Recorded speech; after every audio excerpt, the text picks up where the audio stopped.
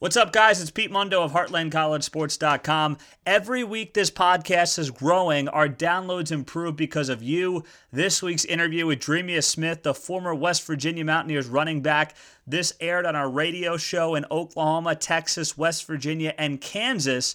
And now here is the podcast version. Please do rate, review, subscribe, iTunes, Stitcher, and Google Play. Helps us out so much. Thanks, guys. Enjoy the interview.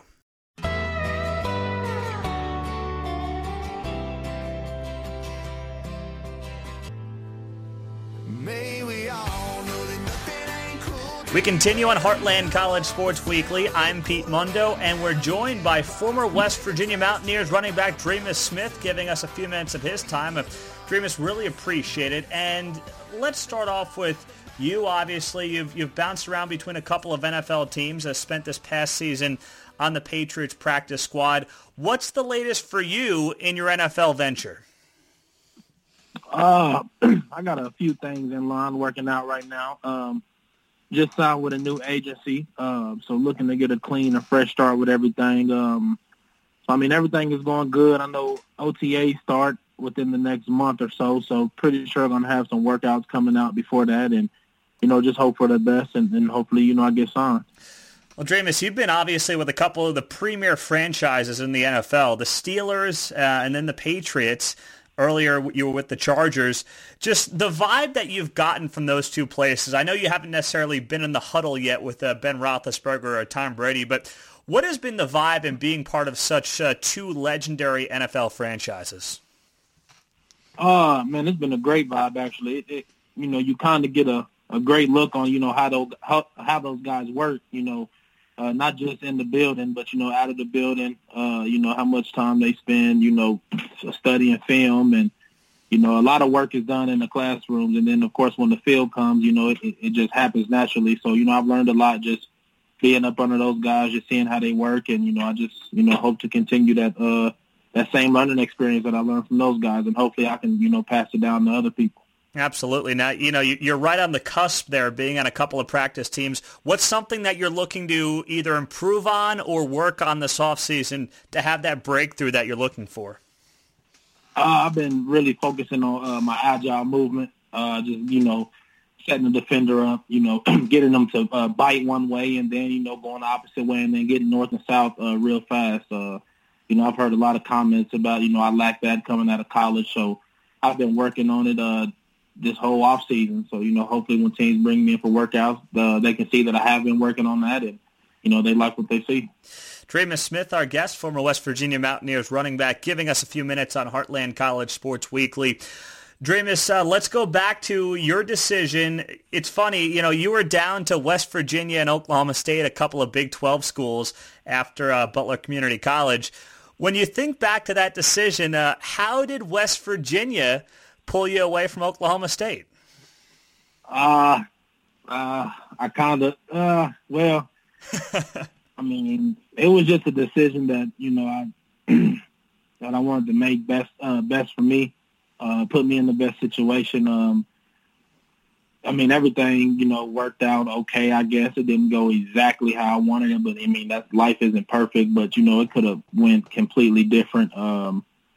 Just wasn't on the same page with, coaches and everything. So it was a rough 2 years, but, I don't complain about it. I still, was successful and everything worked out. And, I've always told myself, I don't never want to regret anything in life, but, that decision would have came up again, it probably would have went differently. But, like I said, I still was successful, so I don't really complain about it. Is it just was just not getting enough carries, enough chances to flash your ability? Yeah, what's your regret? It was, my first year, it was, we just kind of switched the tempo going into my sophomore year. A lot of backs was going in and out, and you really couldn't get your groove going. A big play isn't going to happen, the first time you touch the ball. It's going to take a drive, a series, but, they would never let a guy get into the flow, and then, so every time I would get in, my mindset would be, I got to possibly make a breakout play, to show that I need to be in more. So, but, it is what it is. Those days are over. But like I said, I'm just moving forward on with, my NFL career now. Absolutely. So when you think back to, you see this now all the time. You bring up an interesting point in college and in pros where there's no more of that feature back. It's so much of, guys are in and out. And I think it puts a lot of pressure on players. Like you mentioned, you got to go in there and break off a 50-yard run to feel good about yourself. Is that something that you're seeing in the NFL as well as college that maybe is a little concerning? I mean, in some way, yes, but at the same time, it puts the defense, it makes it hard on the defense, to get into the right, scheme or play, when they see a back that's in the slot and then they also see a back that's in the backfield, you have to kind of worry about, can this back run a route just like a receiver, or is he just a decoy, So, it has its goods and its bads, but, like I said, everybody's starting to do it now. You just got to catch on board with it, and, it's going to take some work. I was growing up, I very rarely played, receiver, but, as I got to West Virginia, that stuff slightly started happening. But then, even when I got active, with the Chargers, when I first got into the game, my first play was at slot receiver. So, I mean, you just got to learn both positions in, nowadays football. So, I mean, there's really no one person getting to the groove. You have your first and second down back, and then, here comes your third down back. And then, if it's fourth and short, here comes the fourth down back, which is, the power back to get that 1 yard gain for you. And then it starts all back over with your starter. So, I mean, it's a lot of different, systems that's being used in today's football. So you gotta know everything. How much have you been working on some of your pass catching? Like you said, you did a little bit in college, especially that final year with the Mountaineers. But is that something you've also been focusing on over the last couple of seasons? Oh yeah. I'm in and out on jug machines. I catch myself doing stuff with the receivers that I know for a fact that I would never do in the game, but like I said, you never know. You got to always put it in the back of your mind that, I could be in this position one day. So you always want to be prepared for it. But, yeah, I do catching drills, tennis ball drills. I do all that stuff that, receivers do just in case that my number is called, to somewhat go to receiver. I'm always ready. Former West Virginia Mountaineers running back Dre'Mas Smith, our guest here on Heartland College Sports Weekly. Dre'Mas, that backfield you were in at West Virginia, you touched on it a little bit, but yourself, Russell Shell, Wendell Smallwood have all gotten looks at the NFL level. When you look back on that time, how tough was it for not just yourself, but the coaching staff to kind of get you guys all what is ultimately one ball that has to be shared? It was tough, for us as players and even as coaches. When Dale showed that, that flashiness, that, agile movement that was great. He can even line up at receiver. So, it makes it hard on the coaches because, that's somebody you want to play. But then myself and Russell Shell, we brought, the boom, I should say. We would come in and we would get those tough 7 and 8 yards. And then as that drive continues, we would show our speed that that we're able to have and, break a 60, 70-yard play. And then if they wanted us at receiver, we could do it too. So it was a tough decision, for coaches, myself, Russell, and Wendell. We all, just tried to work together and, and get through it. But, I mean, everything wasn't pretty. We've had our arguments. We've had our, of course, cameras won't show it, but, we've had our heads being bumped over there. No, let me get this series. No, let me get, we all had that urge to play. So it was just, at the end of the day, it's always a coach's decision. So, we just had to wait until our number was called. Yeah, and how did Coach Holgorsen, because he was calling the plays back then, how did he typically handle that with you guys in the sidelines? Well, Holgorsen really, his play, he was, like you said, the play caller, but, it was really, Coach Sider, he would, make that decision really who's going in on this series, who's going in, for this, specific play, or, if a certain play was coming up and he thinks that a certain back is better at running it, then he'll put that back in. So, I mean, Holgorsen just, he wanted the best player out there to get the play done. But, Holgorsen has always preached, he don't care who it is. If you can get it done, go out there. Yeah. He's never going to stop anybody from, showing what they can do. So, it really was, our position coach. But, like I said, he was in tough situations also. But, we all, think stuff could have got handled differently. But like I said, you know, it's in the past, and, you know, we're all moving forward now. Absolutely. Dre'Mas Smith, our guest. Dre'Mas, you look back to your time at Butler Community College. Obviously, it's, you know, night and day when you think of JUCO versus D1 ball at the FBS level versus especially the NFL. So when you think back of your time at Butler Community College, what's like the craziest story or whatever it might be that, you know, you look back on now and kind of shake your head at what was just a different level of football? Well, first and foremost, Butler was the best time of my life. That, you know, I signed to KU out of high school. Didn't work out for me.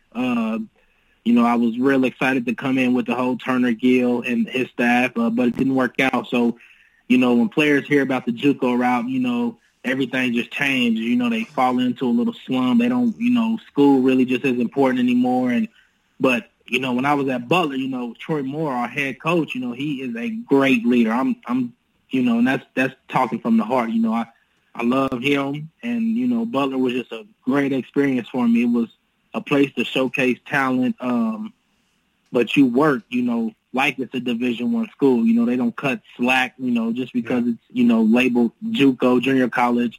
You got to come in and work. You know, you got to earn your spot, you know, just like you would have to do at a Division I level. So, you know, I always tell myself, if I can go back and play those 2 years, I would, you know, love to do that. You know, won a national championship and then was a national championship runner-up. You know, those are times, you know, that you would love, you know, to have again. So Butler was great for me, man. I would go back if I could. That's awesome. Dre'Mas Smith, our guest. So if Dre'Mas Smith was not playing football right now, what would he be doing? Well, it's funny you asked that. You know, this whole this past season has been, you know, on and off, you know, with teams. So I kind of had to find something that I would, you know, love to get up and, you know, have that energy for, like I, you know, would do for football. So I actually, it's funny I'm about to say this, but I actually, you know, enjoy, you know, buying properties and, you know, renting them out and you know, negotiating stuff like that. So, you know, I have a couple of properties here in Wichita, Kansas. And then, you know, I like to train also. I always like to give back, you know, any type of knowledge that I've learned, any type of lessons I've learned in life. It doesn't even have to be football. I speak at schools, you know, I speak to kids. Doesn't even have to be athletes. So, you know, that type of stuff right there is the stuff I wasn't able to have growing up. So I always told myself when I get into a position where I can give, you know, back what was not given to me, then I would love to do that. So, you know, when I'm not playing, you're talking to kids, talking to schools, and checking on my properties. That's awesome. So is coaching something that would interest you, or is it more on the training side? You know, I actually, you know, like both. I've actually had, you know, a couple of junior college schools reach out to me, you know, for the running back coach.